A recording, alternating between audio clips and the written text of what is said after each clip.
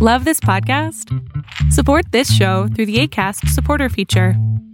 It's up to you how much you give, and there's no regular commitment. Just click the link in the show description to support now. We're mass communicating. We're mass communicating. We're mass communicating.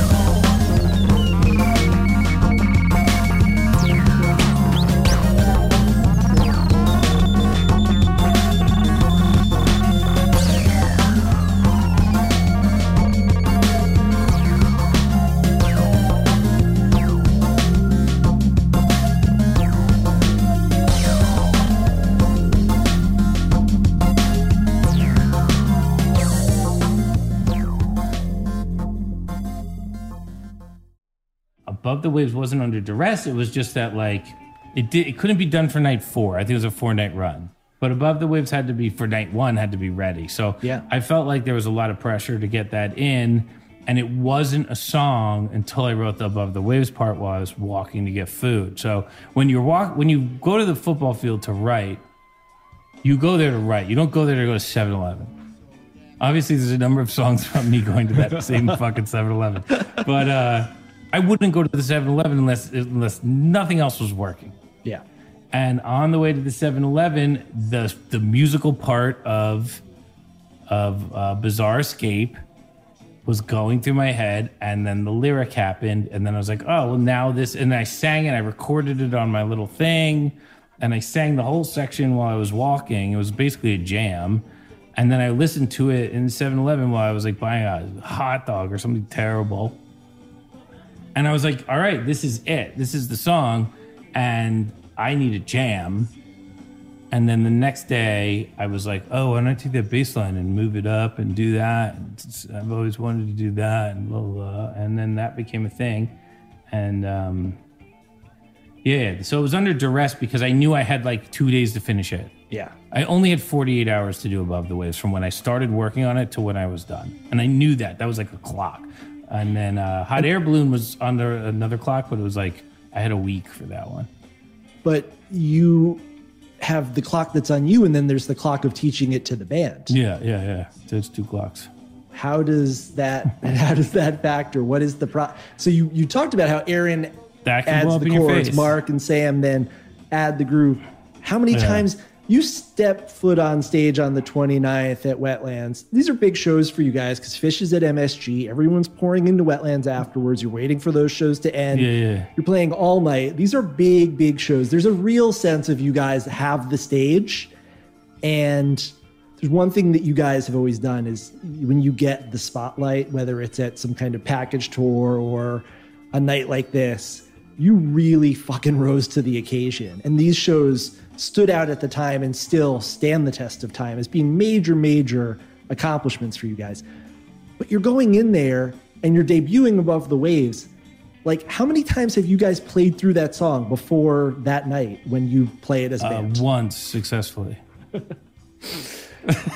which maybe explains why. We played the sections a number of times, but it's hard to string them together, well, especially in that song. And the first time you do play it, you have there are really jagged transitions between the end of the jam and the Coronado Slam. I remember and I the wanted road song. Yeah, I wanted to play it together a bunch of times, and the problem with New Year shows and debuting things over New Year shows is like people. It's a holiday for people, including the band members.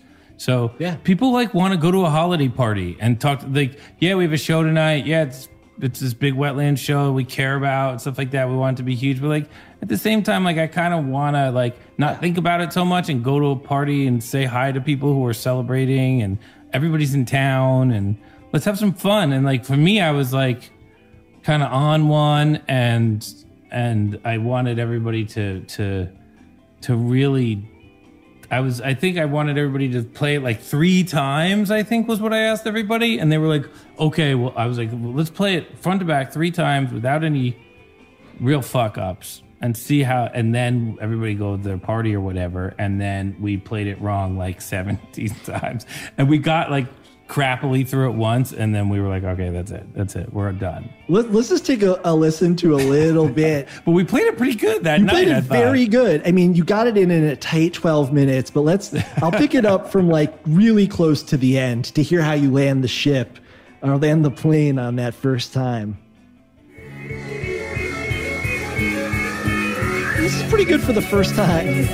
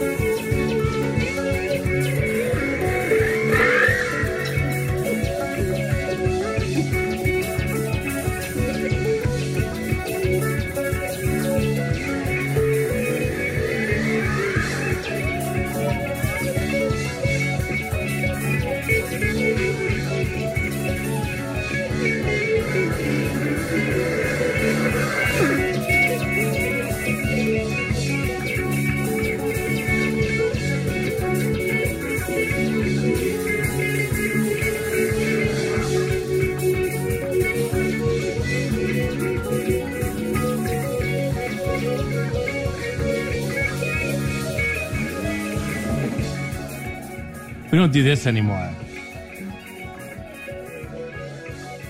This is the extended ending. Yeah, we don't do this part anymore. I like it. You did it for like until May. Till May the next year? May of 99, you stopped. And then we stopped doing this part. This happy... Well, the once through like a step down and then once through... Oh, yeah. We're going to do that. That's what I'm talking about. Oh, I'm just talking about this. I'm just talking about like the harmonic approach to this part of the jam. Okay. I thought you were talking about the lick. Yeah. I think this was like a jam philosophy of back in this time was, go to a major chord at the top of the jam, then do this. Like,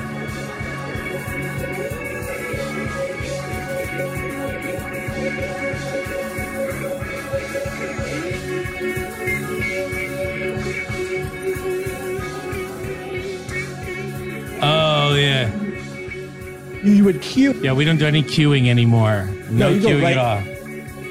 Yeah. I don't mind the cueing. How do you feel about the cueing? I love it. You like the cueing? I love it. We should go back to the cueing. What about Magellan go back to the cueing? Helicopters go back to the cueing? Yeah. I really love it. It's very old school. It is very old school. I mean, look, we don't play on these sound systems anymore. You don't have to cue anymore. I can hear what you're playing. You can hear what I'm playing. Yeah. Back then, this was like my speaker, my amp was over here. Your amp was over here. You can hear what you can hear. I can hear what I can hear. Have a good show. Yeah. Now it's like scientific, But musically, the cues do have a value. Yeah. And the interesting thing is the band doesn't see any value in the cues. Oh, musically. No. You went through a period, though, where you truncated the... Yeah, we killed all the cues. For Bernstein and Chasnoff, you kind of like reduced the endings.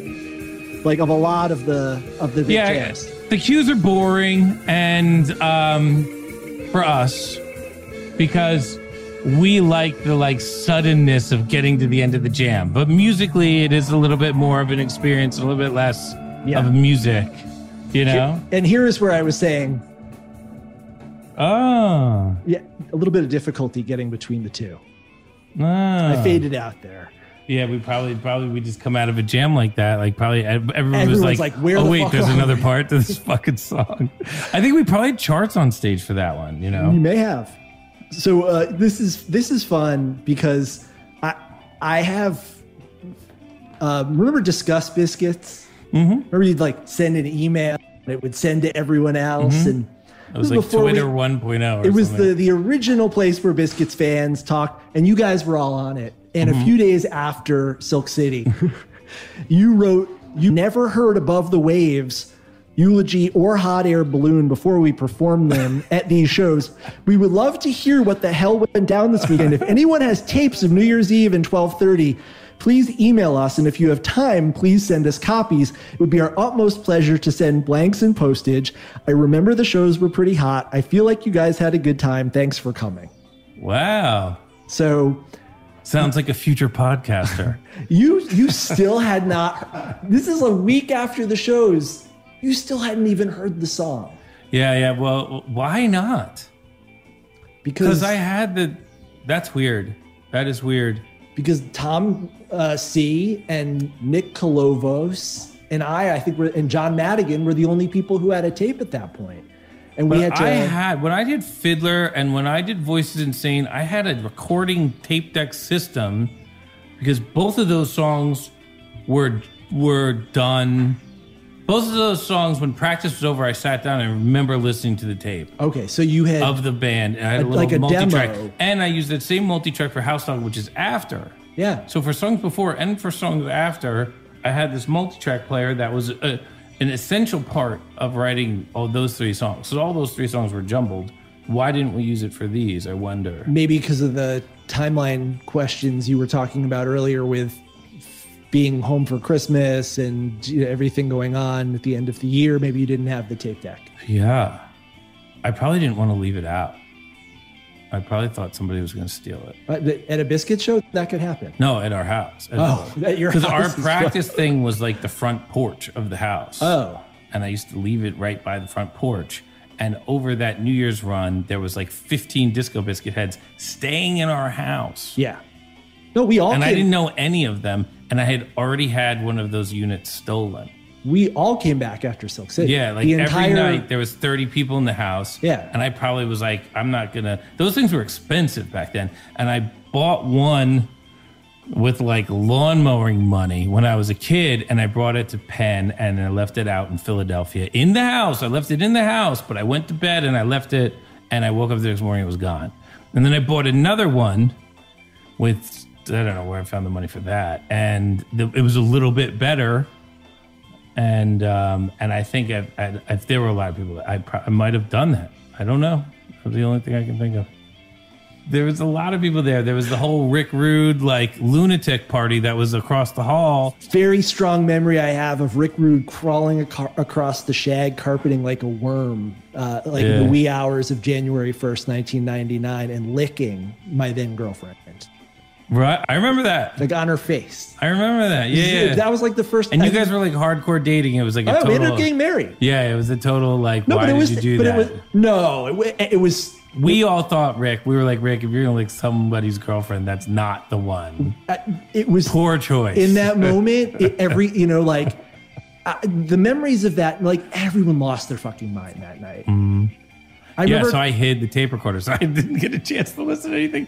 So how many more emails did I send to that Disgust Biscuits? Like 0, right? No, there was some more because there was, Sammy primarily, Mark. Yeah, I was not sending. I was LD. You were not. I was sitting there saying, "God damn it, we're writing these songs. I can't hear them." Yeah. So you head out on tour. You have like 2 weeks off. Then we did the 11-week tour. Then you did the tour. Oh, God. And this is the tour where you guys where the cocoon rips open and the butterfly beats its wings, because you play Above the Waves 23 times between January 18th and March 27th. Yeah, because we played every night of the week. And you played Above the Waves. Like 2 shows on Sunday. It was. I remember we did 11 weeks straight because we got off that tour and we were like, never again, 11 weeks, never again. Yeah. Like we would fight about things that don't make any sense just because we were like, oh, we're still on tour. Oh my God, we're still on tour. Yeah. Why are we still here? Fuck you. Why are you making me do this?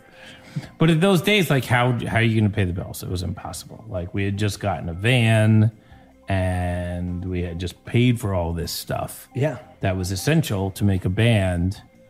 And I think like we were supposed to write an album that was supposed to give us an advance, and instead we wrote this long-winded garbage that nobody was ever going to pay us to make an album of, and so we had to go out and hustle, do it on the road.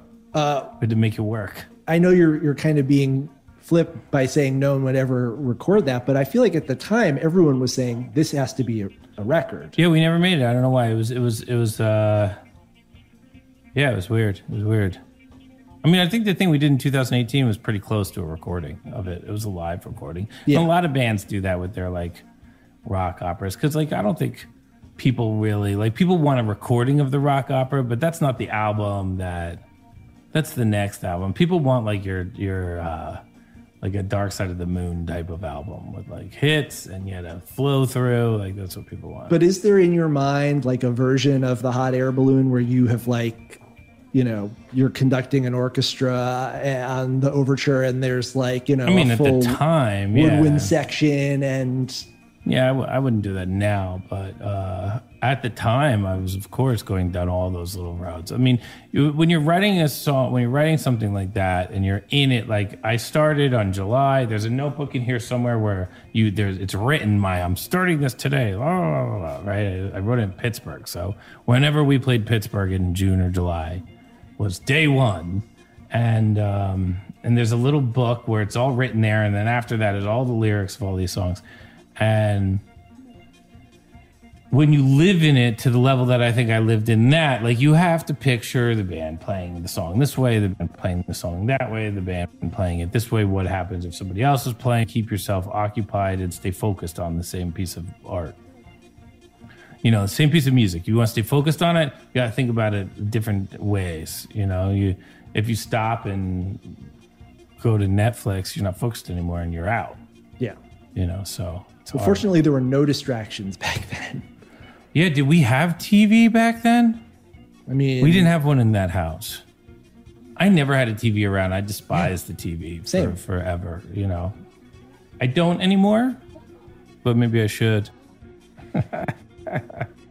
Pittsburgh in... It's really not that good In 1998, you were in Pittsburgh in April and in July, so I'm going to assume... July was the one. Yeah. Okay, so July 8th. Yeah, there's like a book entry in my notebook. That night like, you played this is the day. Chicken, Memphis, Facilios, Pygmy, I-Man, Radiator, Straight No Chaser, Shimmy, Jamelia. Okay, I'm going to take you... Yeah. So we just heard that embryonic, the little jam from the first version of Waves. And now I'm going to play you what is like really like a consummate winter 1999 Waves jam, and maybe one of the best Waves jams of all time. This is, you know, amongst the scholars, the Rich Steeles, the Andy Bazanis, all these people who, and by the way, I am a complete fraud compared to these people. They know 10,000 times more about you guys and your music than I do. I am standing on their shoulders. A lot of this research comes from reading their blog posts and stuff like that. So props to Andy, to Rich, to Don Cody and the Biscuits Internet Project for putting this all together. But since 1999, Don Cody has a Touchdowns All Day tab. Yeah, on the Biscuit Internet Project, which I asked him to do, an and he did it. amazing resource for fans. What an amazing site! An amazing database really for it too. Don Cody is a database whiz, so you can look at every single time Above the Waves was played, what went into it, what went out of it. A lot of my research came from just straight up looking at his database front end. So this is February 3rd, 1999. This is in Raleigh. This is a Wednesday night at the brewery.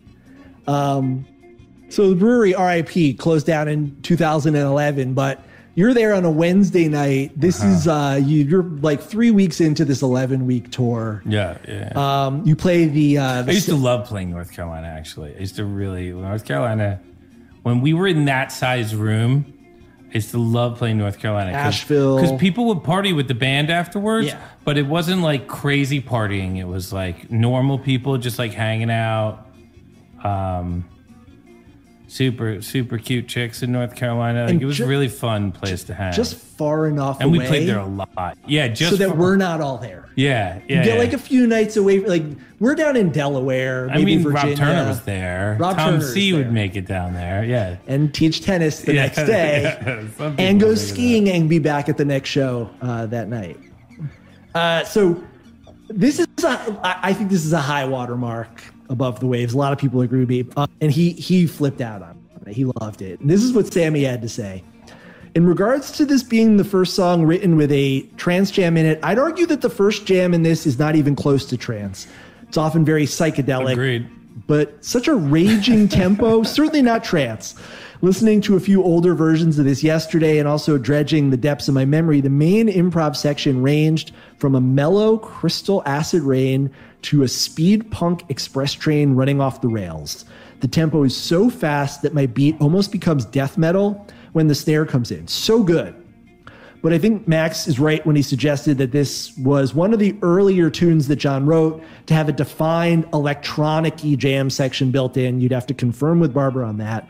I will say that I always love seeing waves on my set list. In a lot of ways, it was and still may be foolproof in the sense that if we ever tanked the jam, the chord changes of the climax and the melody were just so good that any missteps in the buildup were quickly forgotten. That is that's what you're going for with the chord progression and the melody for sure. Like and you don't always get there. So this jam, this is a 35-minute long Above the Waves. And I'm not going to play you the whole thing, but I'm going to play you two sections because it has two distinct jams. It has one that is the freight train running off the rails. Mm-hmm. And then it has the other, which is where Mark, and I have Mark talking a little bit about this in a moment, but where Mark takes more control of the tempo and slows things down. Mm-hmm. And it goes more into that sort of dubby territory. Not necessarily a dub jam, but it's where Mark slows things down and starts playing at like a halftime tempo. Let's do some ads. We got sponsors who are helping to bring you your Touchdowns All Day podcast. We'd like to thank all of them. First sponsor is Synlawn, SYNLAWN. It is a artificial grass company, folks. And they have artificial grass that you could put anywhere. You could put it in your living room. You could put it in the backyard. You can put it, I would put it if you had a balcony, put it on the balcony. Anywhere that you're not quite sure what to do and you need some lawn, this place is perfect. Synlawn uses bio-based ingredients like soy and sugar cane. It's made in the United States. They're one of the largest manufacturers and installers of synthetic grass. It's USDA bio-based certified, safest and cleanest turf available, great for kids and pets.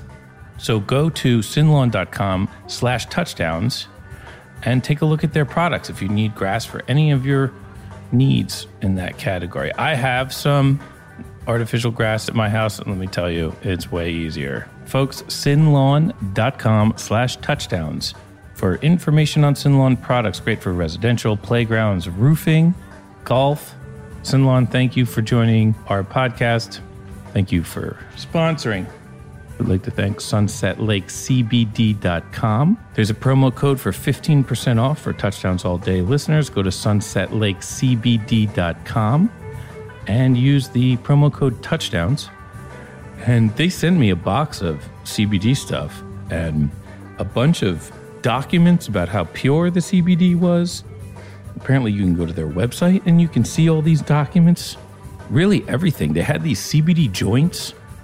Flower in a joint. I have never smoked a CBD joint before, but wonderful. Better than the edibles. Now, you know me, I don't really smoke joints that much, so I don't really smoke anything, but that was good. It was really great. I was surprised. Their CBD gummies are awesome, of course. They had some tincture, some keef, and then there's some coffee. Really great. And everything has full documentation about the ingredients and what kind of milligrams you're getting. These guys are a family-owned dairy farm that produces milk for Ben & Jerry's ice cream, and they decided to diversify and start growing hemp for CBD. Probably because for every CBD joint they sell, they'll probably sell a quart of ice cream as well. You know how that works. Go to their website, sunsetlakecbd.com. Check it out. Promo code touchdowns for 15% off on the whole thing. Is anybody discussing the upcoming Orchard Lounge show on Couch Tour on October 3rd? Yeah, give a little plug, our boy Ben Silver. We have, if you go to couchtour.tv and you just click on the logo or go to the homepage or whatever, you see there's a ad for Saturday, October 3rd, 2020, Orchard Lounge and Dr. Famous. This is the first official Couch Tour show. This is not an official Couch Tour show. This is just us streaming. Yeah. But that will be the first official. It's presented by Full Circle Music Productions and Couch Tour, of course. And that'll be our first official Couch Tour show. And that's probably will be, I'm assuming it's going to be awesome. And then if that's a success, I think we're going to stream the Biscuit Yarmouth shows on there. And then once we do all that, then it's up. We're good. We're ready to fire. And then we just basically get the Biscuits in some kind of cool room and do some COVID-friendly couch touring for everybody. You have a lot of freedom. You have a lot of opportunity to experiment. You could do all sorts of fun stuff that you might not be able to do on a big stage. That's going to be interesting. I think it's going to be really interesting for sure. Like, what happens when we basically don't have to go on tour to pay our rent? Yeah. But we do have to produce a lot of music. Yeah. How does that look like? I feel like that's what 99 and 98 were about, because we only did weekend shows then. We didn't really do that many tours. 98. Yeah. 98, we wrote a lot of great music. Yeah. We were home most of the year. I mean, they left me alone in that house in August. Everybody went somewhere for the summer, and I had nowhere to go, and nobody told me that we weren't going to be there. I woke up, and everybody's like, oh, man, leaving for 4 weeks, going to the beach or whatever. And I was like, oh, cool, man, have fun. And then I talked to Sammy and be like, yeah, I'm going home for 4 weeks. Nobody told me to go somewhere. Well, I sat in that house by myself and wrote all those songs. I mean, in your defense, it was your job. So, I mean, I would assume you would think that, oh, we're going to keep working at our jobs. Yeah, I think this happens to me a lot of times in life. This happens to me all the time, where everybody makes plans and nobody tells me to make plans. And then I don't make plans. And then I'm like, oh, everybody has plans. I didn't know that I was supposed to be. I could have made plans, but I didn't. Happens to me all the fucking time. Well, you didn't make plans, you made music. Yeah, I'm happy with the way it turned out. Yeah. So this is that Above the Waves, February 3rd, 1999.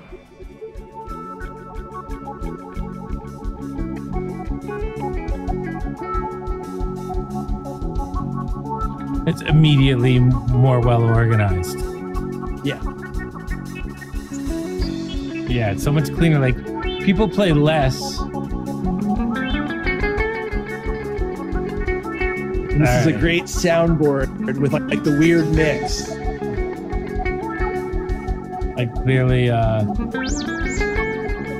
playing some spooky shit. I like that scale a lot. It's hard to find a good spot for it. This is a pretty good spot for it.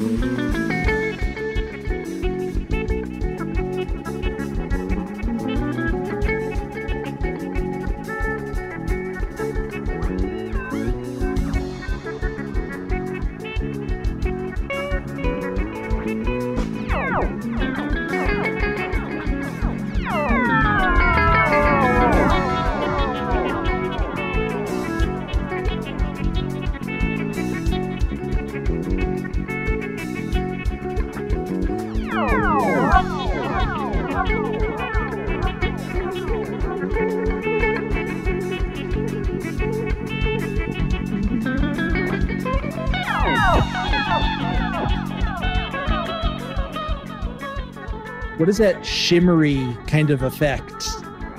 It's a tremolo. It's a pretty standard country music thing. I'm using it just to Because I'm using it to blend with Aaron. So just for the audience, Aaron's keyboard sounds are really loud there. Yeah. And we had this problem for a while where the keyboard sounds would go direct to the recording and they would be just, in the audience, they sound normal. Yes. But on the tape, they sound a little out there. Yeah. So yeah, it's a little bit of a bummer about the soundboards in this era, but This is the only tape that was made that night. yeah. There are a couple of those nights where there's just that one soundboard and you get the weird mix where you don't get a lot of low end, you get a lot of air in. Yeah. But sometimes it's interesting to be able to hear, it's almost like an isolation track where Yeah.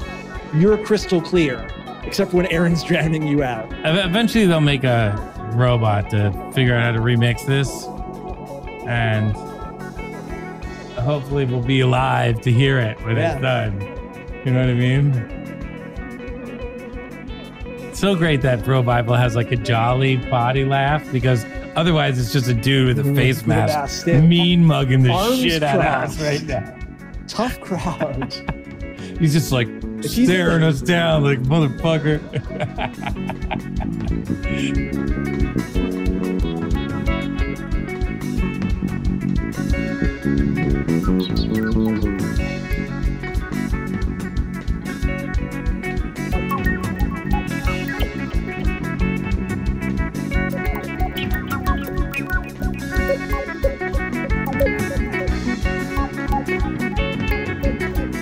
This is like the most delicate way that you can play a song at this tempo. Yeah. Sammy's really like, it's almost like jazz drums he's playing here, Yeah. you know? Because you start really hitting the kick, it's too fast for that.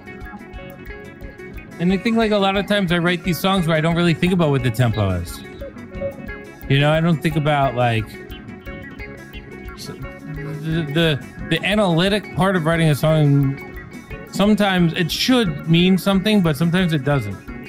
And you get something like this when you're not thinking about, you know, you're just kind of hearing it in your head and you're trying to make it real. Sometimes you don't realize this is 220 BPM or like whatever. What is this? You know, and it's just like at a slower tempo. That's 180. It's fine. Would it have been cooler at a slower tempo? No, because it would have been. Suddenly I'm making the song to fit a number. Yeah. You know, and for me, that's very dangerous. I think a lot of people can do that. And it doesn't take away for me, the second I put a number on something, it becomes a Sudoku puzzle, as I said earlier. Like, I have to like watch out for that. I have to stay away from that because it's just the way my brain works. So these are the results that you get from it. It's just like stuff that's almost on the border of non-musical. Mindless Dribble, same thing. But a lot of those other songs started slower and they, over time, I mean, I was talking earlier about the first dribble. It's about quarter time to what a contemporary dribble would be. Waves was always fast. But I think as this example illustrates, you can be fast while still being patient. Because this is 14 minutes into the jam. You still have another 20 minutes to go. I know, it feels like we're almost there, right? And you do that here. You go all the way up, and then you go all the way back down to zero. Yeah, we used to do that a lot. Was that by design? Because sometimes, obviously, you'd miss the re-entry, and you'd have to go back out and do it all over again. But something like this sounds more like by design.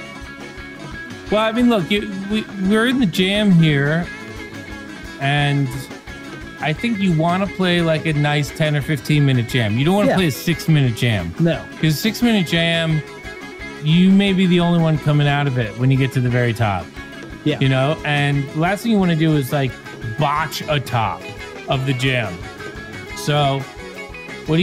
You play something, and then when you get like 85% of the way there, like right here, say to yourself, okay, if I push this, it's going to botch. So I'm going to pull out. And then when you pull out, you realize that other people were kind of like cold feet in their way at two, because that's why it gets botched. Yeah. Because there's that.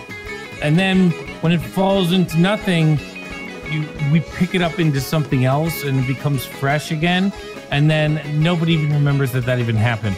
So there was like an understanding with the band that if we do this like quick ramp because we're in the groove and we're feeling it and melodies are happening, then just like don't fall in love with it, and just at some point we'll just toss it and go somewhere. I think we even used to use that terminology, like we'll just throw it away.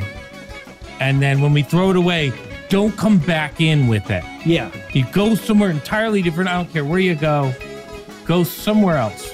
And so that was like kind of what we would do, which led to some really, really long jams, which you guys really liked. So it was a win-win for everybody. Well, because we got that variance, that difference in texture and tempo and mood, where right now you imagine the 36 people who are on the floor at the brewery are drenched in sweat. This is full-on disco dance party.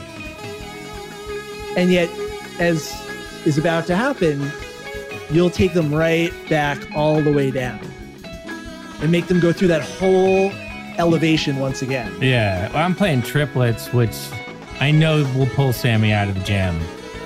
Because rhythmically sucks for him when the jam's trying to climax and somebody's playing triplets. Like, imagine you're trying to rock out as hard as you can and somebody's playing like a waltz over the top of it, and you're just like looking at them like, a waltz? And that thought process ends the jam when you're at this level of like mind melding. One person looks at you like, what the fuck, what is that garbage? So I use those kind of things as triggers. You know what I mean? I'll be like, oh, Sammy, you keep building up here. I'm playing a waltz. You know what I mean? He's like, why are you playing a waltz? And suddenly I got Sammy.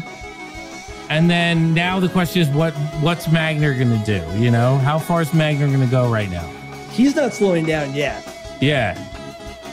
So Magner's going to, he totally has the right to pull the jam up continually after my little waltz move was played. And it happens all the time. I mean, this sounds like he may think I'm crazy to play a waltz there. But this sounds like you're cueing them straight up right now. Like it sounds like you're giving them the signal. Let's do this. I'm trying to say here probably something along the lines of, if you want to play Above the Waves, let's play Above the Waves, but it's not what we should be playing right now. Yeah. It's kind of above the wavesy, but it's also like, sounds like it's like a convoluted Italian waltz from 1865 is the melody that I'm playing. Yeah. You know what I mean? It's like, it's like how you supposed to climax when somebody in the band's playing that kind of shit. And that was my way of communicating. We're going somewhere else. Where are we going? Are we jamming into something else? We're jamming into more waves. Now I'm trying to get out of the jam too. This is my third. This is you. So you are now like I'm just ruining this jam is what it sounds like. Not ruining it, but I'm like not feeling. You don't want to finish. You don't want to. It's too easy. You want to go back and do something else. I'm clearly trying to get out of what we're trying. This is the third lick that I would.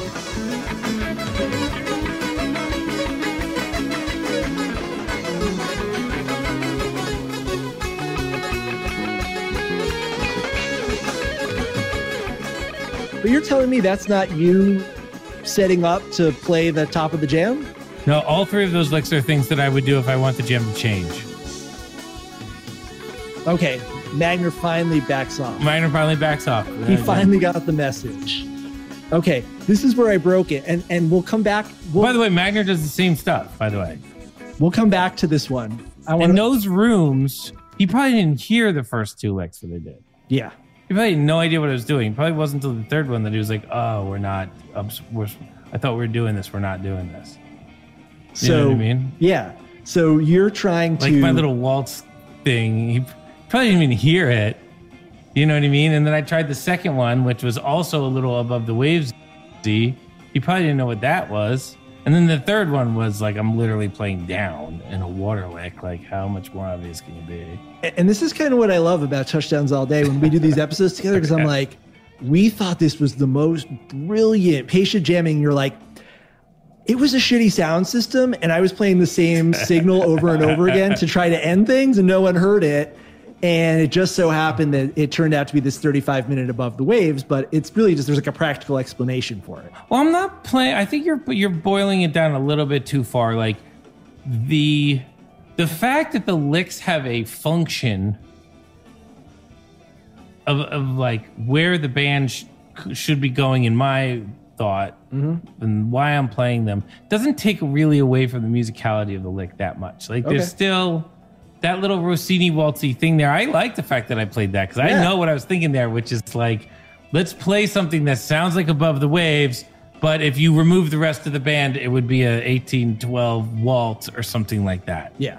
But it would be a little Italian, it would have a little bit of a Rossini feel to it, and then and yet it would still work fine in the groove.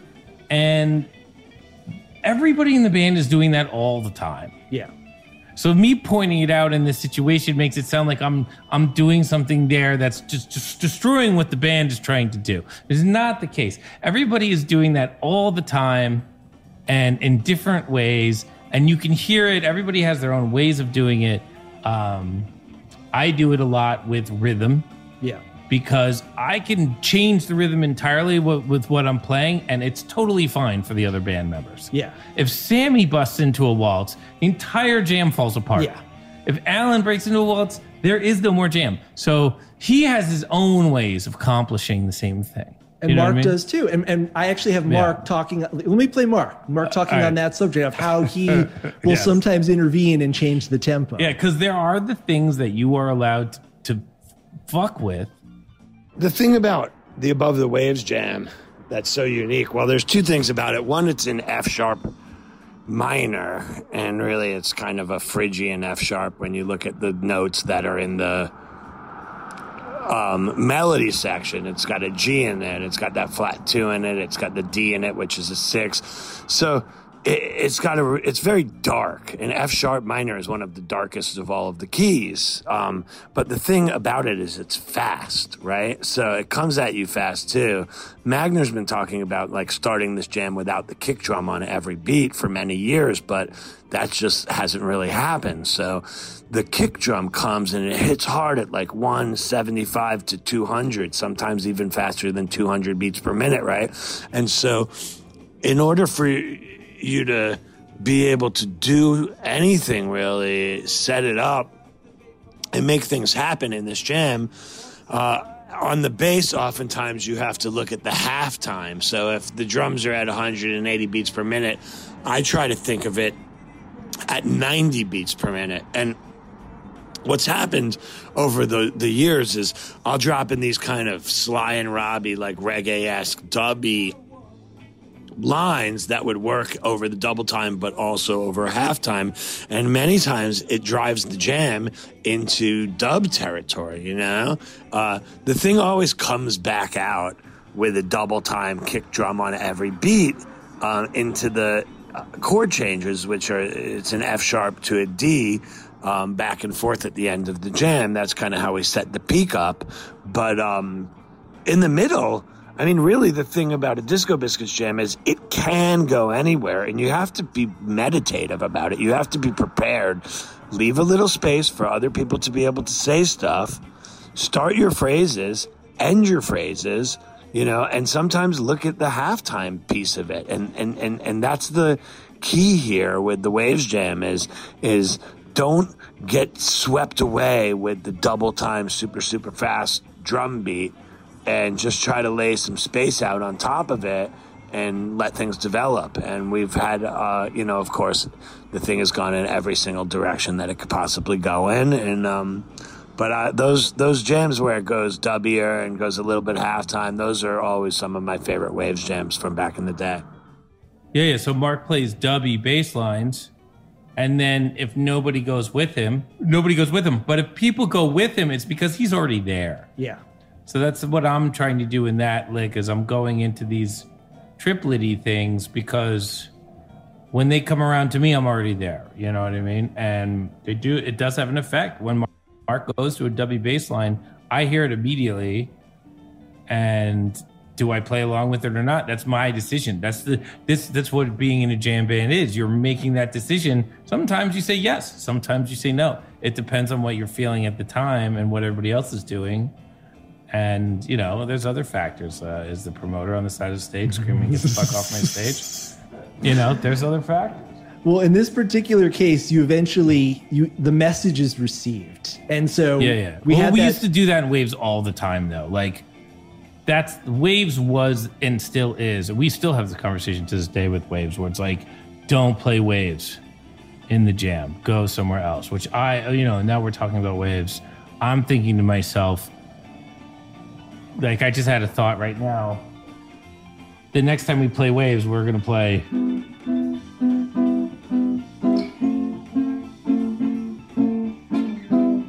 Because I don't hear any Waves without the D, right? Yeah. There's the D. Here it is again, right? I don't hear any... And Mark just said Waves is F sharp to D. Yeah. So, but why? Why is it F sharp to D?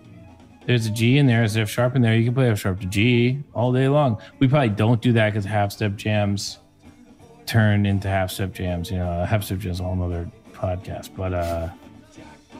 But maybe there's another way to do Waves so it's not so one flat six, one flat six, one flat six. And like, I feel like that's the thing about the Waves jam is that chord progression is hard to let go of. Yeah. And that, you know, this where we're headed. I want to play a little more of this jam, but I'm kind of headed in the like Radiohead's whole career was made off of those two chords. Every single Radiohead song is one flat six, so it's like there. People love that shit. And I feel like at a certain point, you guys maybe got tired of it. Oh, that it we're got still tired even of it. on that tour, like it got a little constraining. And Waves has since it's been, you know, you've kind of broken it apart. Waves now is it's inverted almost every time you play it. Right, because you want to hit those changes only when you need them. And when you're in a jam where those are the changes of the jam, well, then how do you leave them? You know what I mean? They're too powerful. So And you cannot jam into Waves. I think there's maybe one time that I could find where you jammed, in the early years at least, where you jammed into the descending, the Debussy, the jumping off the problem with jamming into that is that part is a 3. It's a 9, right? So it's 1 2 3 1 2 3 1 2 3, and you can jam into 3, but if you don't feel like a world beat turn to it, it sucks. Yeah. 3 jams suck unless you get that like Afro house beat thing going on underneath it, which, you know, has a lot, like, there's only so much Alan can do. And that's a problem. Like if Alan gets into the dopest Afro house beat in the world, I can still totally fuck that jam up. You know what I mean? Yeah. So it's like those 3 jams, there's too much, it's too easy for the rest of the 3 of us to fuck that up. So we just kind of avoid them. Yeah. And when you're going into that, like, and you're like us, where like you can't have any rules about how we get in and out of it, that the potential to turn it into just some boring waltzy shit is too high. Yeah. Well, let's go back to that jam. Whereas those old dribble dub jams, which don't go into the but essentially the same thing, but it doesn't have that like watery component to it. So you can I can keep it bluesy and cool, and it stays away from wallflowers, and it stays cool. Yeah. You know, and you can and Afrobeat, trance, dub, house beat underneath it, and it's fire all night long. Yeah. And that dribble dub jam is fire. We used to do them like the whole set. Yeah. You know, but the second you stay into above the waves at the end of that jam, you get this, it just mushes out for some weird reason. Yeah. Well, here's the second part of it's because it's a 9. That's this is where 4. You know what I mean? That's the things reason. I slow forgot the down. reason. I just remembered the reason. Threes. Yeah, we figured that one out. 9 sucks. 4 is great. Even 3 over 4 is great, but 3 into 9 is terrible. Just people don't like to dance to it.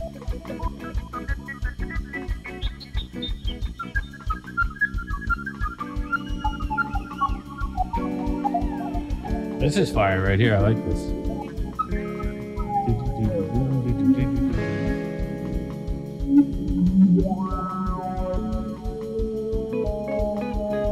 So is this the same jam? Same jam. This is right where we left off. I'm just asking that. I knew that. I just wanted Does he know? I just wanted Krunk to know that. You got it? Yeah, you got it. Yeah. Brewery. Sorry, I'm a little busy. He's-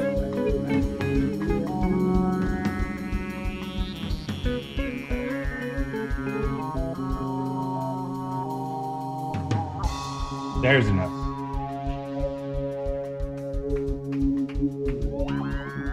the lone person. One clapping. person clapping. Wednesday night in Raleigh. What is the sound of one hand clapping? We found out.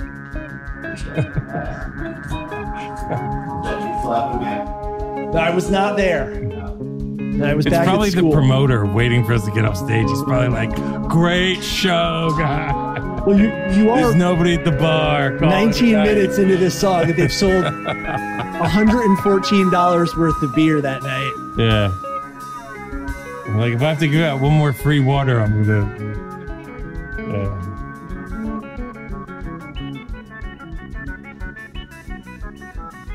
It's pretty hot.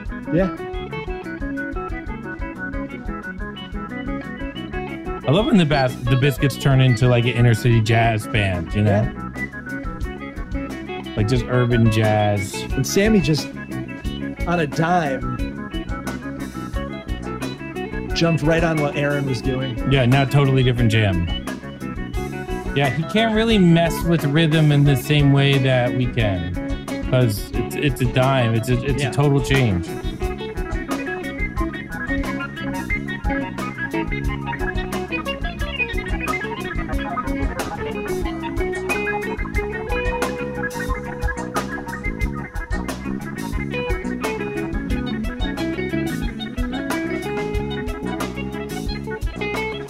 Bassline's fire though. Yeah. Like it's almost like a bass line that you would hear in like one of those parties they used to have where they played like fast jungle music. Yeah. But the bass was there's no musical instrument, it's all synths. Yeah, yeah. It's all like Keyboard that, like bass. kind of pre-garage, like really hard stuff they used to do.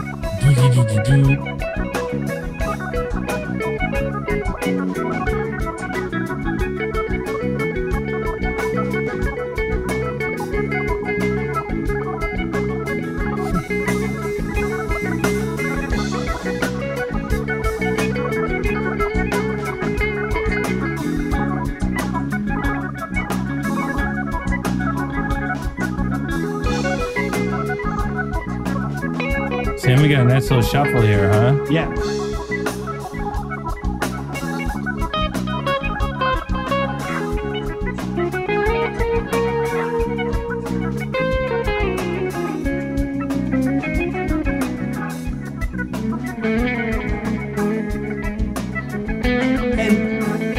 And because the story element of Waves, you know, how Alan talked about it as the storytelling vehicle, whatever takes place in that jam, Yeah. you can imagine that's what's happening to Coronado. Yeah, I'm Yeah. playing like really like He's Yeah. maybe he's underwater now. He's with like the glowing the deep sea creatures. He's in like, you know, maybe a mermaid picked him up and is Right. dragging him along the bottom of the ocean. yeah.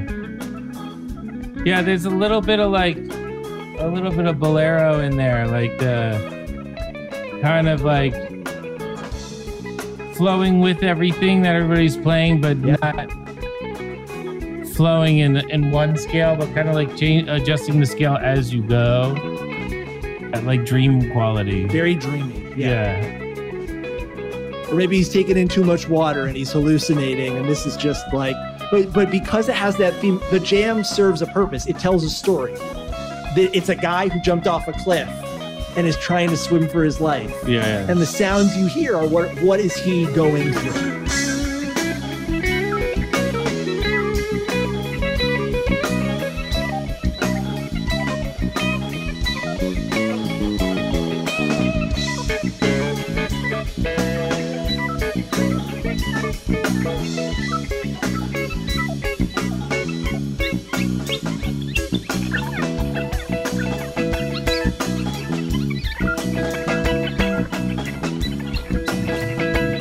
Yeah, this is a sick bass line too.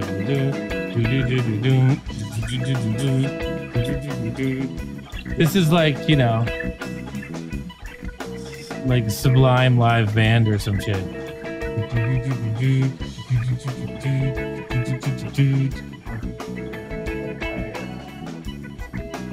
You know what I mean? We used to listen to that album all the time. This era. This was 40 ounces of freedom time, wasn't it? We used to listen to that album all the time. So good, so good.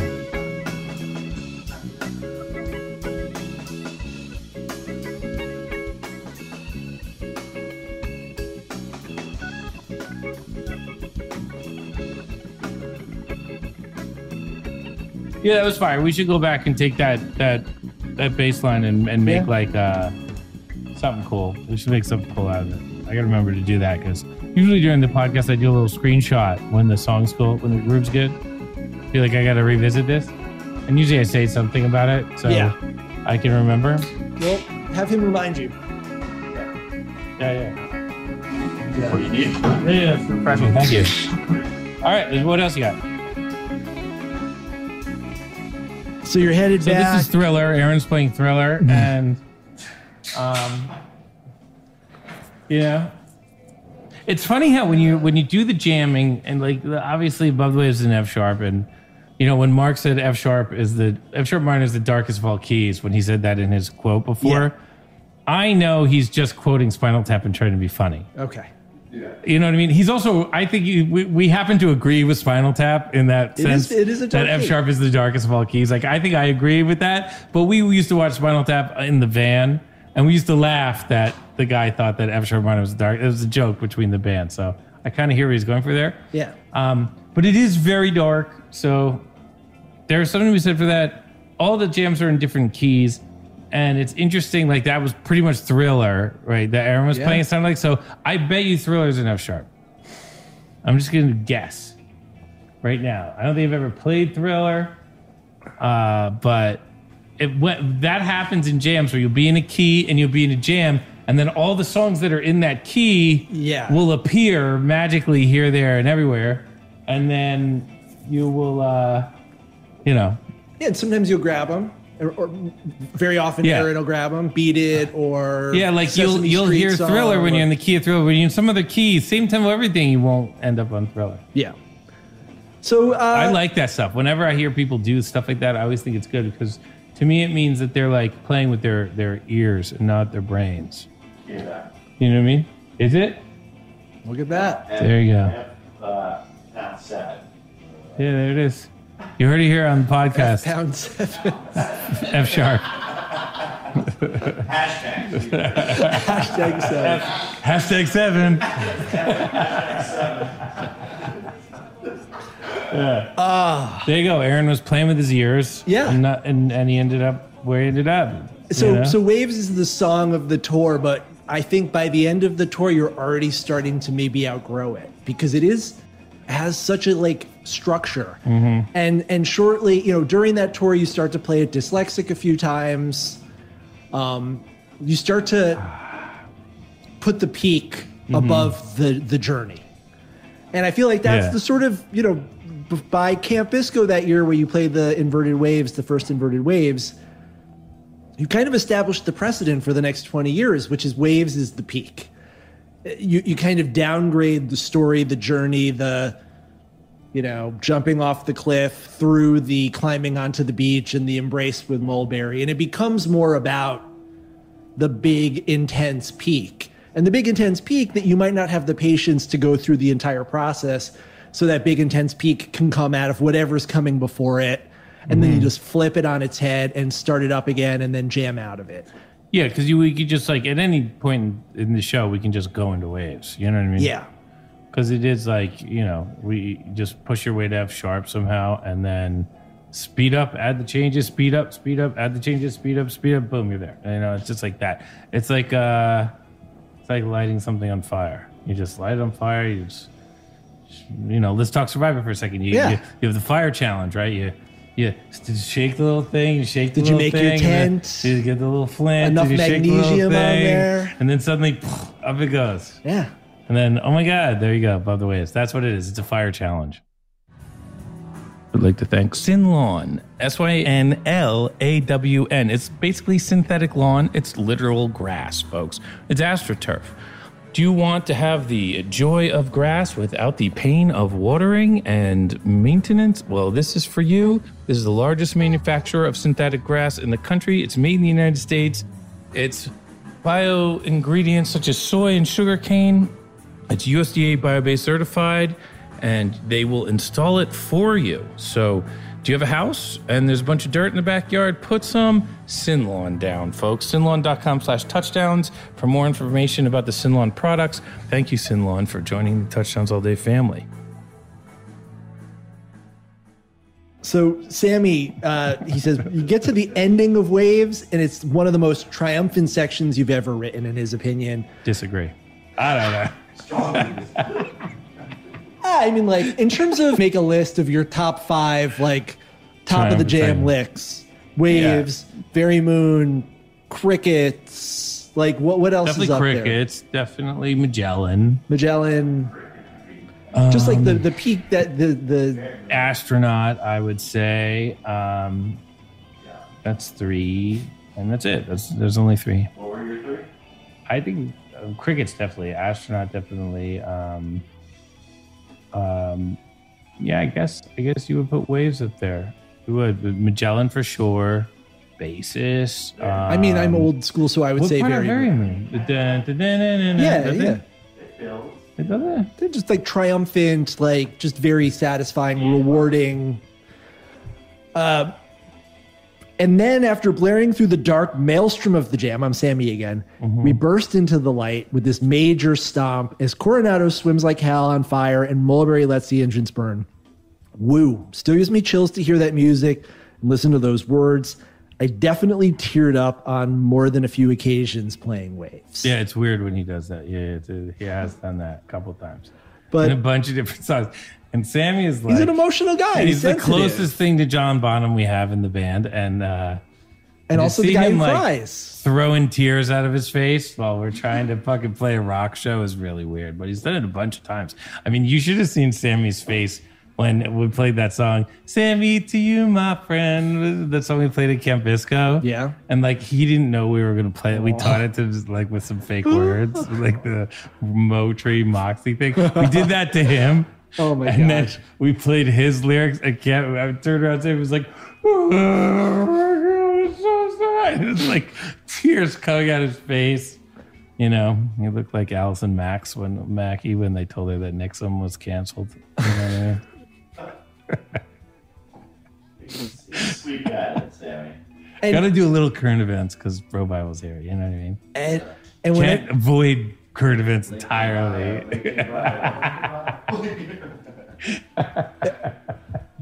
When I brought up to Sammy the whole concept of me doing this, he was like, "You sure that's a good idea?" And I was like, "Why?" He's like, "That song is too emotional." Really? He thought that it would be like, to Sammy, Above the Waves is like an incredibly emotional message, you know, like the lyrics in the to the road song part, Oh yeah. I don't know. How did that even happen? I forgot. One last chance. This is it. This is your chance.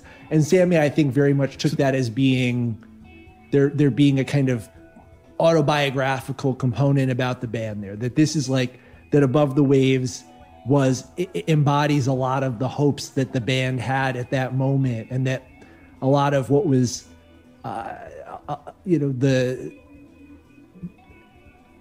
the weight that people were placing on your shoulders, that you were this composer, you were the songwriter, this song, this rock opera, this was your chance. This was going to get you out of the bars and out of the van and out of the sleeping on the floor in the dorm rooms. And it very much did.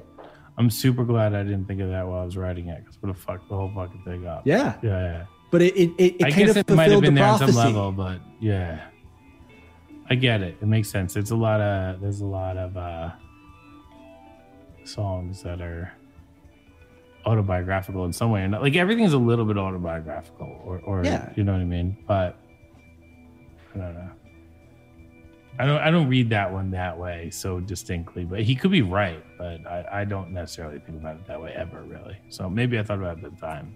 I know a lot of the fans, definitely the message resonated with us. I remember, I don't remember their names, and that will actually protect them.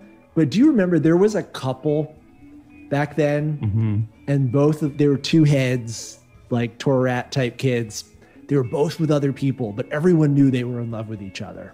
And it was like the big open secret on tour was that these two people were like really meant to be with each other. But were they related? They were brother and sister. I knew it. I had it right from the get-go. Rich and Patty Blonsky.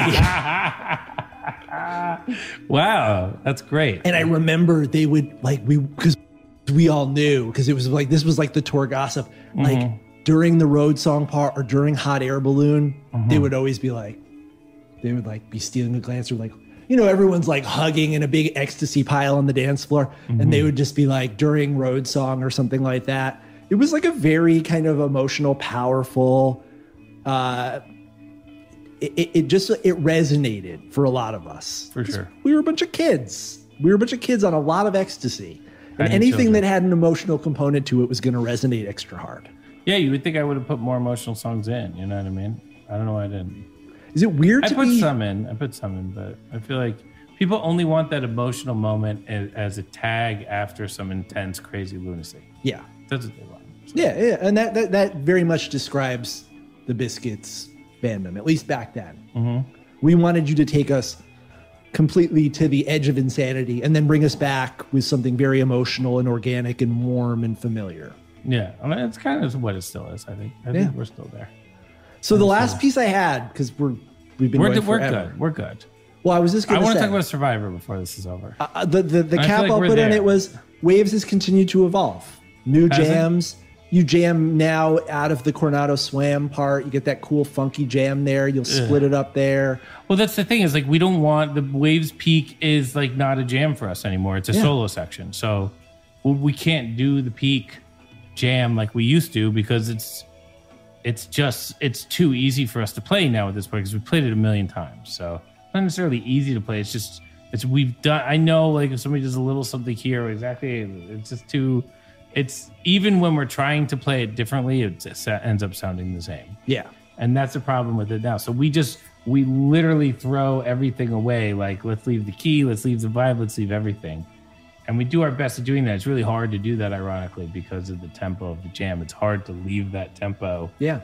But we'll probably do more and more stuff like that, more dub jams in there and a lot of stuff like that. Because you got to keep playing the song. People love the song. Yeah. So you got to keep wanking out the weirdo jams somehow. Really get it. And you have the new opportunities to jam in different parts now too. You'll jam between Coronado Swam and the road song. You get like a kind of very Moon funk jam sort of thing going on. And yeah, it's just the song has continued to evolve, even if it's no longer the the set piece that it used to be. It still means a lot. Yeah, it can't be the set piece. If it's still the set piece, we suck. You know what I mean? We got to do new, interesting things. But it's nice that you can play it. It's just like such a musically intricate song. I think it's going to hold up for a while. So that you got to keep the jam interesting because you're going to play it. I think if you go to a Disco Biscuit show, like you can see it at Camp Bisco. When we play Camp Bisco and we play in front of like thousands of fans who like kind of, they don't even want to see people play instruments. They want to listen to like bass music on a laptop, right? But during Above the Waves, they stop. They pay attention during Above the Waves. It still has. They that look power. at us like, is this? Can you make this with music? What kind of? They look at us with a kind of like quizzical, like, is this cool? I can't even tell anymore. Like, so it does have that really cool effect on people who don't know. Like, if you're watching this podcast for some reason and you're a Biscuit fan, 7 hours but you're later. not a Biscuit fan, then check out Above the Waves and you like it. If you're an Orchard Lounge fan who happened to be on Couch Tour. If you're at Couch Tour early because you're waiting for the Orchard Lounge show. The last question, and then we can talk about let's Survivor. talk about Survivor. But the last question. Is it weird to be talking about a song you wrote when you were 25 years old? It's a component of this podcast that's weird. Yeah, for sure. Because I'm thinking, you know, This I is was a weird few podcast. I'm a few years younger than you, so I don't want to talk about the shit that I was doing, man. I was going to Disco Biscuit shows. I don't want to fucking talk about that. I mean, don't mind 'cause I'm here talking about it. You guys all but- seem to like it. I don't mind discussing it. You know, it's cool. I like the fact. I like the song still. You know, it's not like if we were talking about like there's so many songs that I wrote that I don't like. If we were talking about one of them, I'd be like, wow, this is tough. But this song I like. You know, deep dive song, deep dive. It's a podcast where we're supposed to talk about the music. Like, And of we course, did. If I didn't like talking about the music, why do I have a podcast about it? It would make no sense. Well, This is just a weird, awkward is attempt a to get weird- more time to hang out with Bro Bible. Because I'm sure he would just hang. this is just a big long as we save conspiracy to get distance. him to say, Max, how many hours about Above the Waves can you put together so that Bro Bible has to stand there Imagine awkwardly? imagine if this was some like Then in weird prank you guys were 2003. playing. Such a strange off-camera character. Wouldn't this be like a weird prank where like you guys He are has all to be in at on all it, the- and I'm like, let's Yeah. talk about Survivor, and you're like, no, let's talk about this part of Above the Waves. They're like playing it's like 4 a.m. John, what do you think about So Above the Waves? weird, like some weird. So let's talk about Survivor for a Let's second. talk a little bit about Survivor. What are they going to? Where's season 41? Isn't Okay. it time? If we're going to talk about Survivor, we have to tell everybody who signed up that we're still going to do it. But It's still going to happen. Oh yeah, we have to talk about our version of Survivor, which we didn't do because the climate in the country changed drastically, and it seemed a little bit. It didn't fit with the country for a second there, and that's okay. That's okay. one of our people involved did an online one with a girl from Survivor, Missy. Yeah, Missy from Survivor. She did one online. Yeah. We're going to. There are a lot Hopefully- of online Survivor games. There's a lot of precedence for this, and people absolutely eat it up. They love it. They Yeah, love I to think play when the Survivor online. country sorts out its issues and mellows out for a second, and we can have some fun. Yeah. Let's have some fun. And that's what we're going to do. I loved the idea of doing Survivor all day on the Zooms or whatever we were going to do. But, you know, it's with the pandemic and everything, like it was really hard to do. We'll get it done eventually. So we did get a lot of people who sent videos in that were great. Who knew that the Venn diagram of Survivor and Disco Biscuits? Yeah, it's fandom probably is- pretty close. Yeah. But I want to know where season 41 is. Are they going here's to the do deal. it or what? Here's the deal. So as of now, there are no plans to, or at least no publicly disclosed plans to begin filming season 41. The question is They why. haven't even filmed it. They have a cast. The It's cast supposed to be on next week. Like supposed to be Alabama's on. playing football next week. Yeah. What's going on? So here's the deal. So you know Survivor now films in Fiji. And that's for a number of reasons. Survivor for the first 32 seasons moved around quite a bit. Now they just shoot in Fiji. That's because of really favorable production tax credit incentives. It's because it's very comfy for Jeff Probst. It's because all of their gear is there. They've got a great local workforce. People like Fiji. It's fun for the crew to be there. They've got an ideal They setup. have great seasons there. Like watching people suffer, And it's like, beautiful. Is not that great in Survivor anymore. Like we've done it a bunch. You want it to look You like know. Survivor. You don't want it to look like Nicaragua, where my season was, which is gross. I don't mind that necessarily. I just feel like if you look at some of those island like Cambodia and Africa, and you see a lot of people that are just suffering Yes. for days on end, huddled up like ooh. Yeah. And you just like you're watching the whole episode. You're like, I just hope nobody dies this episode. Yeah. And it's not really great TV, and people get airlifted out, and so I don't mind the whole Fiji No. thing. And whatever makes Jeff happy, I'm fine with. I get it. 100%. He's Yeah, done whatever- a shitload of shows. He doesn't need to go to the Antarctic or whatever. And whatever allows them to make the show, whatever economically makes sense. So here's where the problem is. yeah. Fiji has a strict COVID lockdown where Yeah, they're I not saw that. allowing anyone from outside of the country to come in. The Survivor crew is very international. They've got people from Australia, a lot of people, high-ranking people, executive producers from Australia. New Zealand, South Africa. Yeah. So they've got a multinational crew. They've got a lot of local Fijian workers who but- they probably pay very little, but who are very skilled and who contribute quite a bit. all of their production facilities are there. They can't just up and leave and go to a country with more But they've favorable. done it 100 times. I mean, they've done it 26 times. They have done It's it. not like they can't do it. They know how to do it. But getting They can all do of those, Survivor right here. They know how to do it. but getting all of those people they can into do Survivor LA. They can't though because of travel bans. So they can't. Those Australians can't get over here.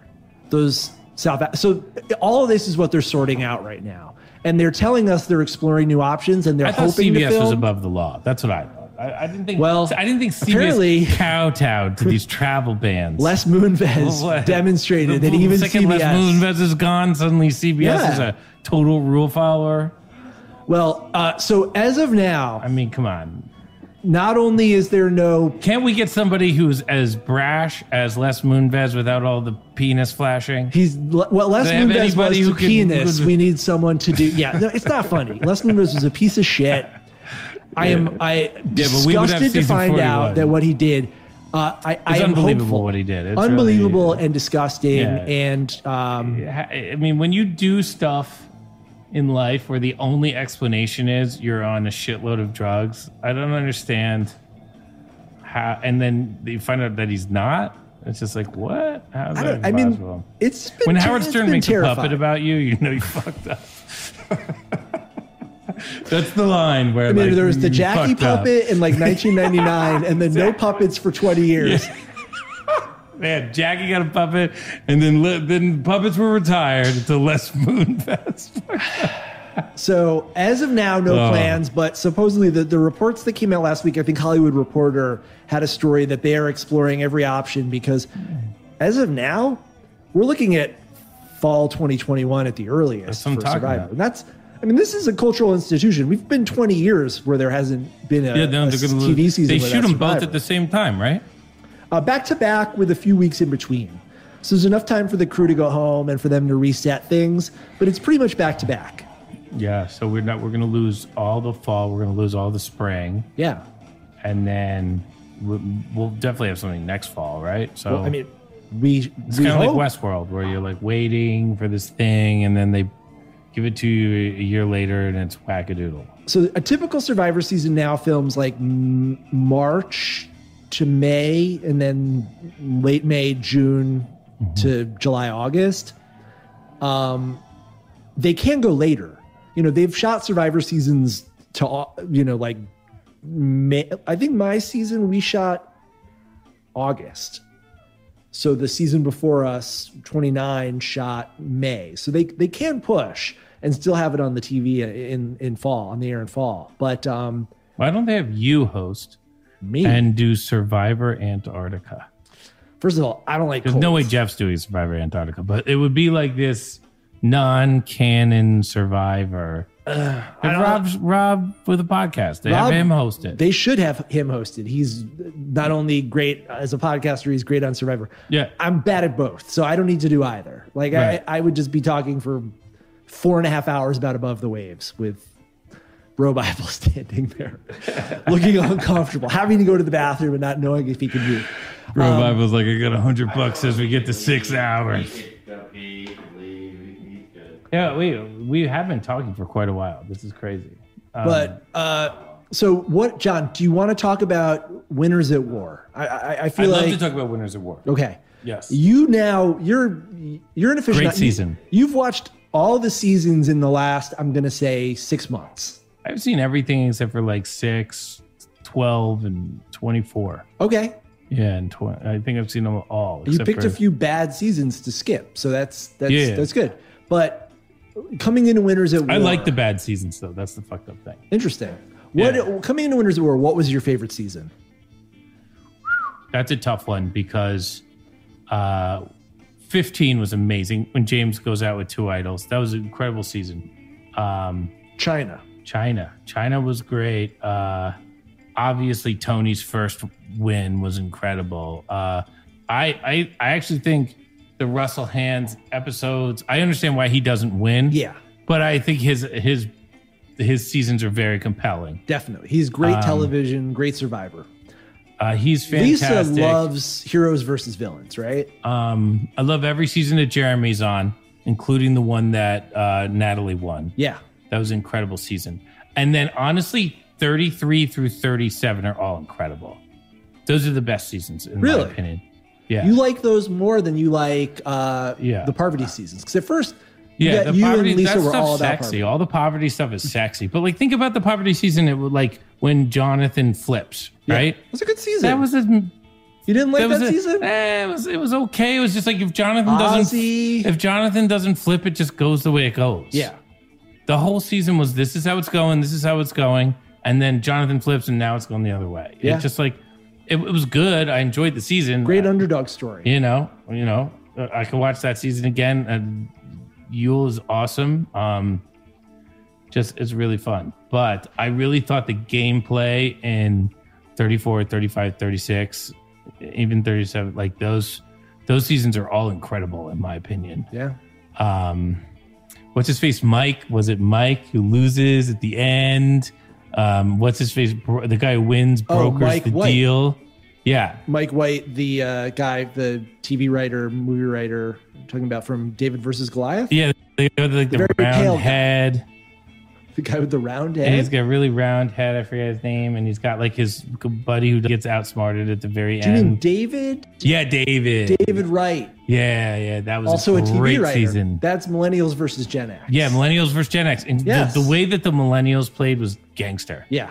I love the Millennials. Hannah. I want to see more Millennials. Remember Hannah from Yeah, that Hannah. season? Hannah played She great. was my student at Northwestern. Oh, really? Yes. So you taught her before she went there. Taught her before I went there, before she that went makes a lot there. of sense. She was in my class. Well, look at how your student did. You should be very proud of her. It makes up for the fact that I did so poorly that she did so well. I feel redeemed by that. Yeah. I can take no credit, but I will take credit for the fact that Hannah came into my class like the first day of she was a freshman, and after class came up to ask me a question and created such a scene, like just by being Hannah, by being exactly the character that you saw, that I was like, this is a really weird, funny, charismatic, like magnetic person. And I had her like 3 other classes.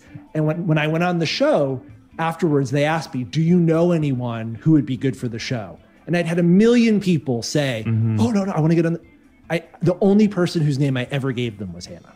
And then they went and found her and brought her on the show. She had applied already, but they like found her application and they were like, Max, thank you. Yeah, she was great. She was amazing. And she could've made it all the won. way. She could have won. I think she should have won. Oh, you And do? not that Adam didn't play a great game, but I'm very invested in her. So it's an entirely biased view. I love Adam, and I think Adam played a great game, but Hannah's like... I just thought the moment where Adam had the meeting at the table in the woods with David and the other guy, and they had that like 3-way like mobster conversation. Yeah. And he like ran that whole conversation, and I was just like, that's how you play the game right there. Yeah. Like that. No, Adam is that, great. He won the game right there. I thought. I didn't think he played very well at Winners Award at all. But I mean... I honestly was hoping he was going to play a better game because I thought he was an excellent player because his season was terrific. I really, going into that season, I obviously very invested in Hannah, but I think Adam is a great player, a great winner. And going into that season, I thought he had the ability to pull it off. I thought all the big people would go after each other. The Boston Robs and the Tonys and the Sanders would go after each other, and then the Adams would be left when the smoke cleared. Yeah, but they never do. They never do. Honestly, like the Sandra made one move, and Sandra's moves are very weird, and like she plays a very interesting, weird game. Yeah. And it's very successful in Survivor. But, I like the way Tony plays. I'm glad he won this year. I really think I like the way he played the first year. I mean, he's so dynamic. He's so like energetic. He's a dynamo. I thought he was going to be first one gone this year. Yeah. I was like, there's no way. You're still in Game Changers. But that's what Tony's outcomes are either he wins or he goes out first or second. Yeah. It's very hard for him to kind of blend in. I would hate to be like, what is he, a cop, right? Yeah. Imagine getting pulled over by that fucking guy. A Jersey cop, too. You may have been already. I probably was pulled over by him many times, actually. Sucks, too. I don't know why I'm rooting for him now, because it was like, you probably got a couple speeding tickets back from him. But, yeah, I don't know. I thought he played great. I thought this year, like the problem with this year was the Edge extension was during the show. It should have been on the website. You know, it should have been an extra show. Everybody would have watched it. Yeah. Everybody's watching it on demand. Nobody's watching it on TV. Yeah. All that footage would have been dope YouTube stuff or whatever. We would have watched every minute of it. We watched all the YouTube stuff they did put on. Yeah. Which is like 30 seconds of a thing that's going to be in the episode anyways. Yeah. Like just give us the whole part. And then we missed out. We didn't see no reward meal. Yeah. None of that stuff. And CBS is terrible like that. that to me is really important to the gameplay. So I feel like 40 could have been the best season ever, but the producers kind of over meddled, which they're allowed to do. You know, and can't do the correct amount of meddling every single time. And they have their platform. They have CBS All Access. Give us why more. not? Why Give not? us more. Give us episodes. That's what we're doing online. with Touchdowns All Day YouTube page. We have a podcast. We're about 40. We're about 40 episodes deep in the 40 podcast. seasons in. Max, by the way, I watched Tony's season. Kagian. Caveat. I Yeah. watched that, and I watched your season. Only because Barbara loves Survivor so much, and we were doing Touchdowns All Day Survivor. You needed to get up to speed. Yeah. Do some recon. And like, honestly, I think you were great. And like at the end, when you were like, "Yo, Jeff, hold up, bro," like. It's like the number one quote of all time in Survivor. Like that's I think snakes and rats, but at that moment, if I'm going home, I'm gonna have some fun with it. Come on. Yeah. So what inspired that moment? Yeah, it's a good question. Okay, so it's a convoluted story. Do you remember Malcolm when he was on Fans versus Favorites and he had Malcolm that? who blew it harder than anybody. Well, not really. Well, But like he's- Malcolm could have won. Malcolm will one day. Malcolm will win. You No, got he'll never win. You don't think they'll bring him back and set him up? Do they do that? Remember Boston Rob, Redemption Island? I don't know. Was that a setup for Rob? I mean, look at those other people. They looked kind of like pushovers. Yeah, but Rob like kind of played a dope game. He got rid of that younger guy like, exactly when that he was kind of like playing at a level that those people didn't under.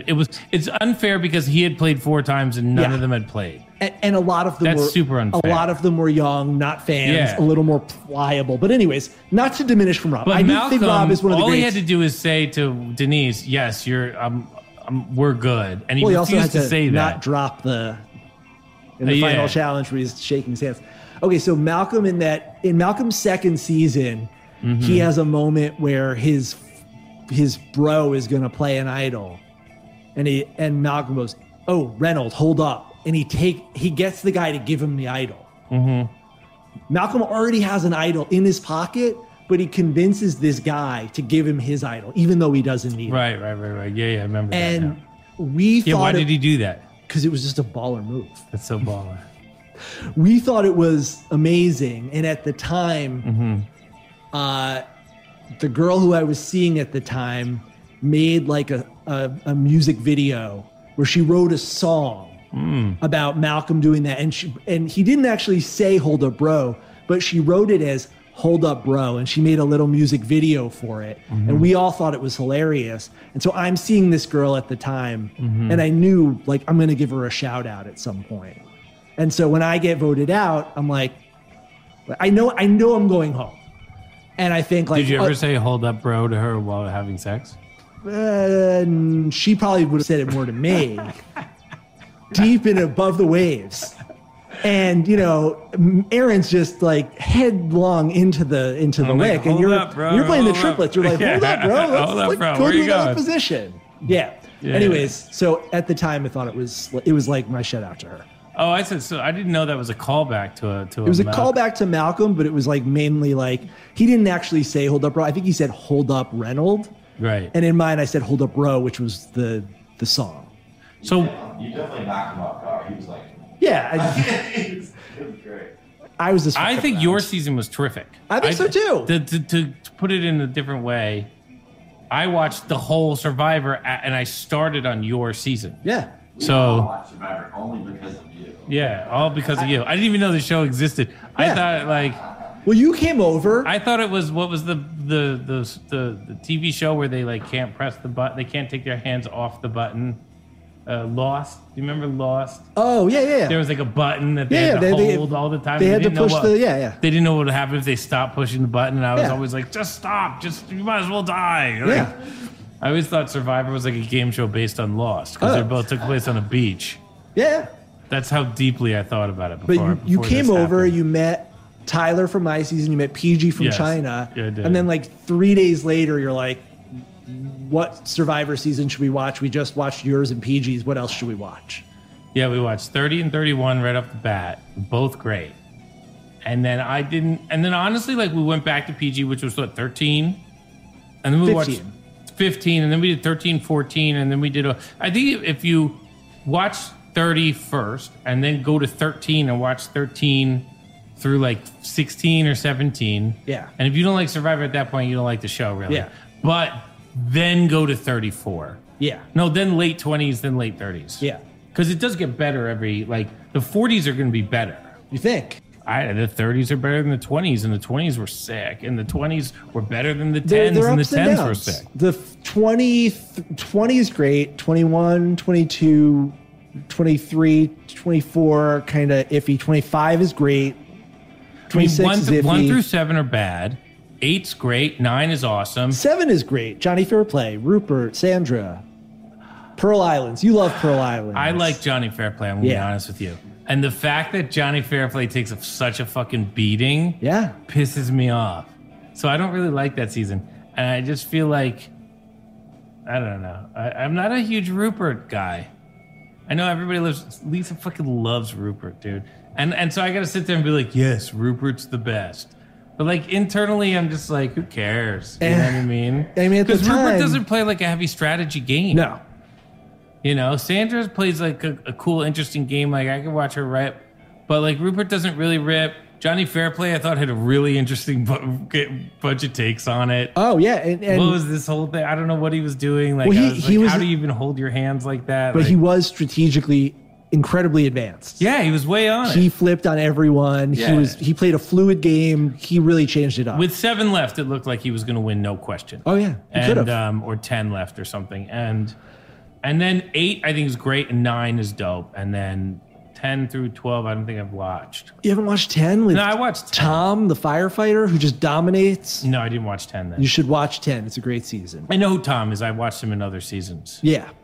He's the worst in his other seasons. He's not great in All Stars, but Tom is in his original Yeah. season. He's possibly the most dominant player of all time. Really?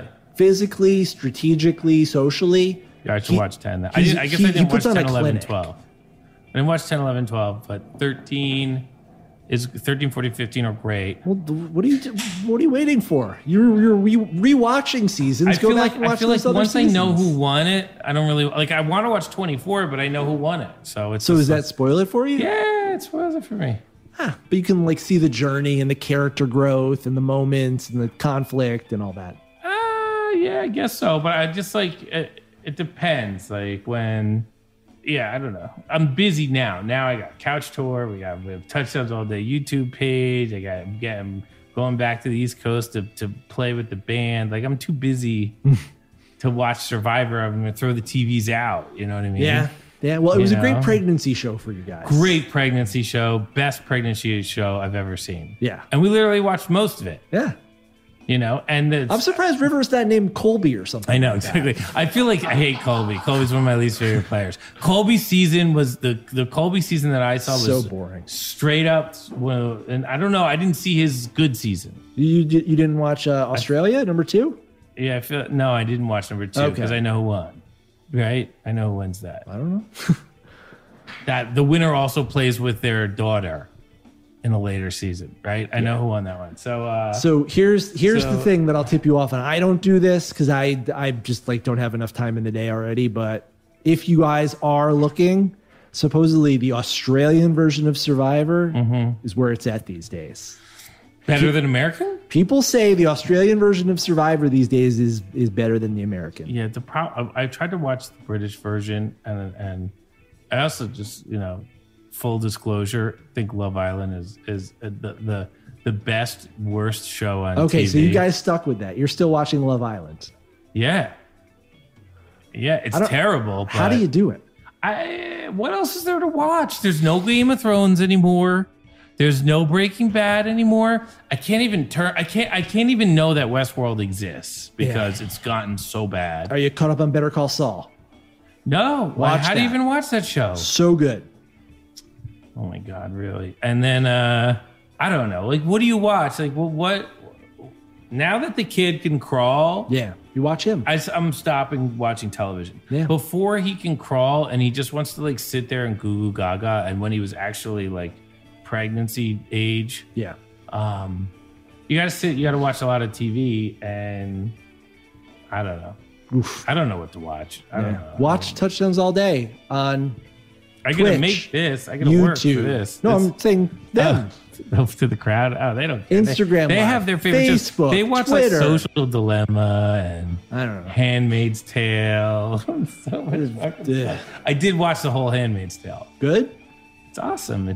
It's Game of Thrones with wombs. Well, I'm exhausted and I have to let's go work to tomorrow. bed. So let's wrap things That up. was great. That was fun. That was really we great. dove deep Yeah. into the waters above I mean, the look, waves. we talked about a ton of stuff. We got all the way to February 1999 in 4 hours. It was fun. All right. Well, thanks Well, everybody thank for you watching. for being a good sport. Thank you for putting the show together. Really appreciate all your efforts, and subscribe to the Touchdowns All the Yeah. YouTube page. And we have merch. Go to Yeah. the merch page and get a t-shirt. We have more than bathrobes, right? I keep saying get a bath. Bathrobe, we got Hoodies, t-shirts. And We're you'll see them in October in Yarmouth. And we have a bunch of biscuit shows. Couch That's right. Tour. Can I announce the biscuit shows? We have like 12. Let's say in venues, I think we have 10 biscuit shows coming up soon. like in concert venues. Yeah, like we have the 4 in Yarmouth, and then we have 3 for Halloween. Indoors or outdoors. It's all the same idea. Oh, it's all and like then the there's going to be drive-in. 3 more like right after the Halloween. Look at All that. in the Northeast, all drive-ins. And then we're going to do a ton of couch tour shows because that's what it's for. Amazing. And then just keep going with it. Play all the I thought we were on to something with all the tractor beam and all the cool stuff we were doing. Oh I just my wanted gosh. I want to somehow get back to that Yeah. because the way the biscuits work is you work on stuff and you work on stuff and it becomes something. Yeah. As you can tell by the songwriting conversations, I don't try and premeditate it. You Yeah. know what I mean? No, I enjoyed the shit out of the winter shows. it was And coming good. to them with years of being away, come back and there are new songs that I am crazy about. Rocket Science, Nice. Anthem. Nice. I absolutely love the tractor beam sections. I love all of the mixtape things that you guys are doing in there. Yeah, there's So a ton of fucking potential. good. And it took me hours to figure out how to make that fucking guitar synth work in a way Yeah. that I was right there. Like I just bought that computer, which was the last piece of how to make the guitar synth work. Yeah. And I didn't even get to play it on stage yet. Like it's so much better with that computer than it was with the computer that I played at the last stage. And nobody's gotten a chance to hear it yet. And it's almost 2021 and nobody's heard it yet. I think it's crazy. Well, it's something to look forward to. We're mass communicating.